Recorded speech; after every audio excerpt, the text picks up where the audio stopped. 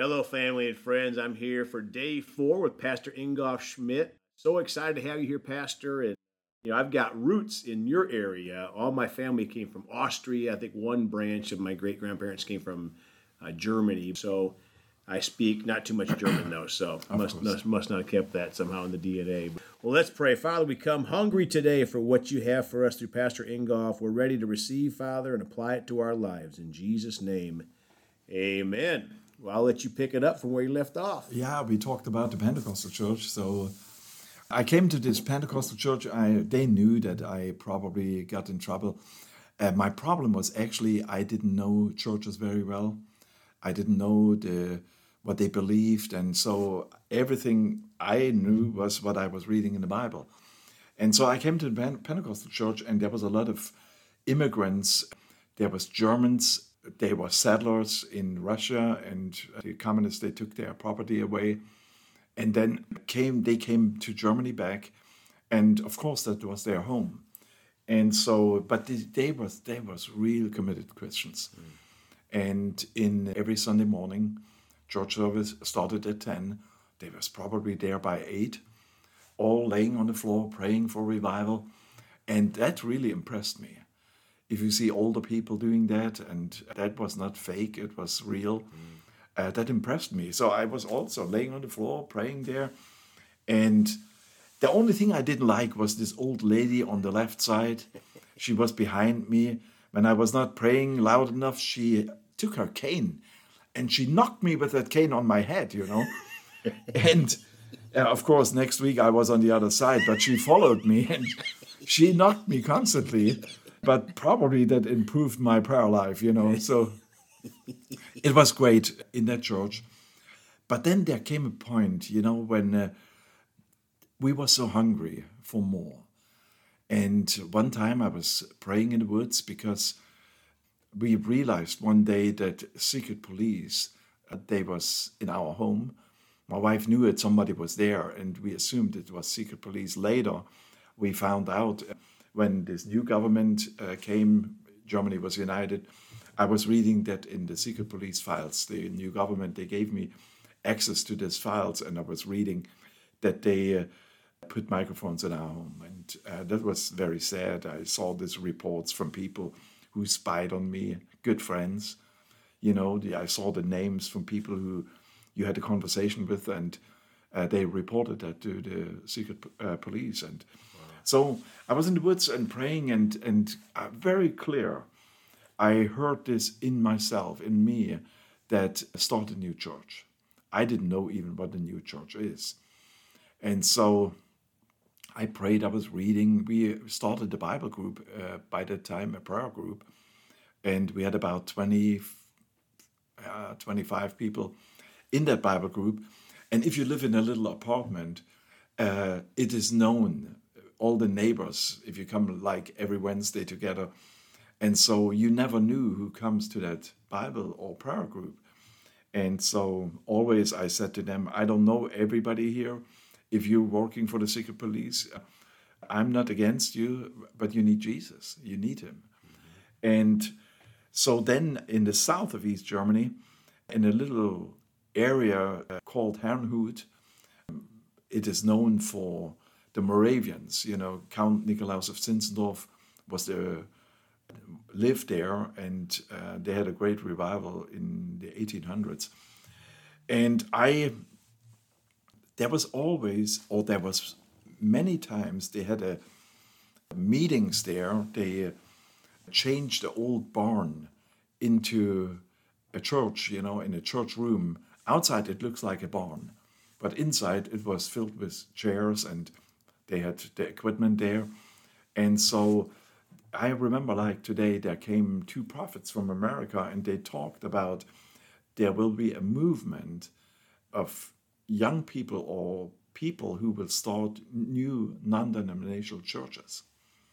And so with that was kind of a confirmation for me. Mm-hmm. And so I prayed for someone who can help me to start a new church, but I didn't know anybody.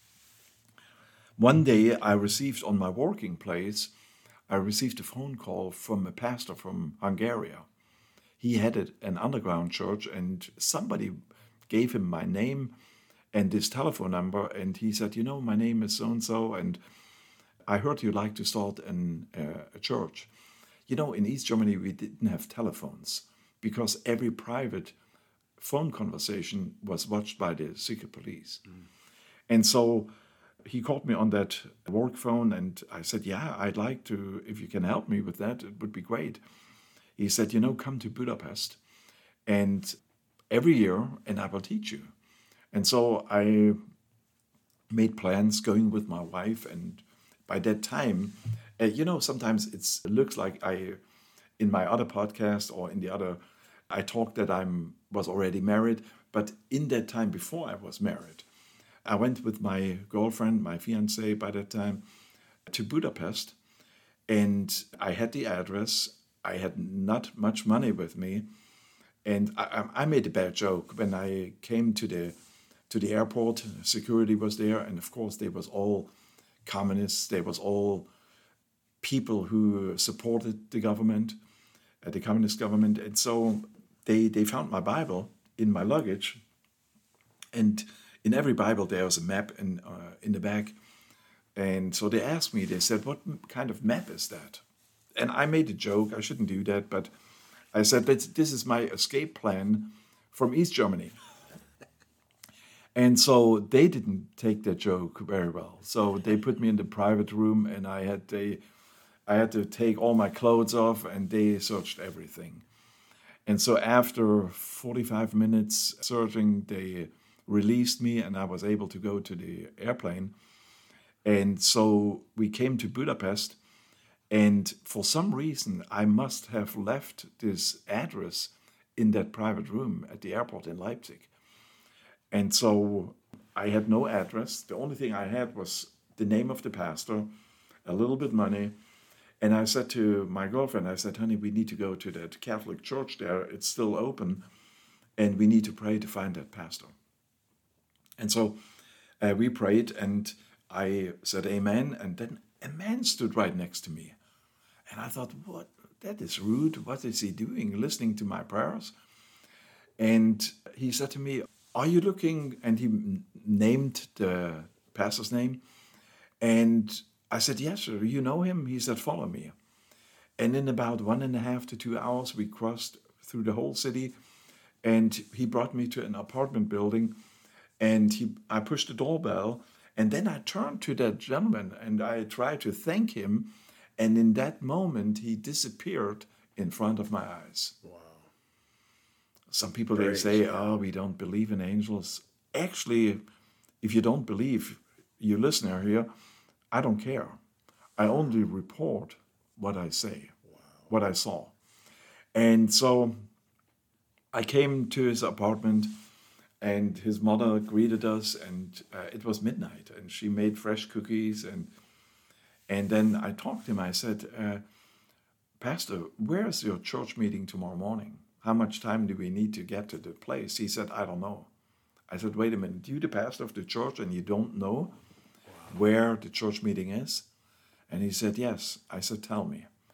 And so right now I will talk on my next podcast. And I hope I encourage you with my testimony. Amen. So if you listen, Father, I bless everyone. I thank you. You're a supernatural God. And I thank you. You're for us, not against us. You will guide us and lead us. And I thank you for every listener. And I bless them in Jesus' name. Amen. Amen. Looking forward to tomorrow's podcast. You can contact Pastor Ingolf Schmidt at www.ingolfschmidt.org. And you can contact our ministry at celebratejesusministry@gmail.com. Folks, we love you all. Looking forward to tomorrow. Please go talk to someone about Jesus today. And remember, Jesus thought about you on the cross at Calvary.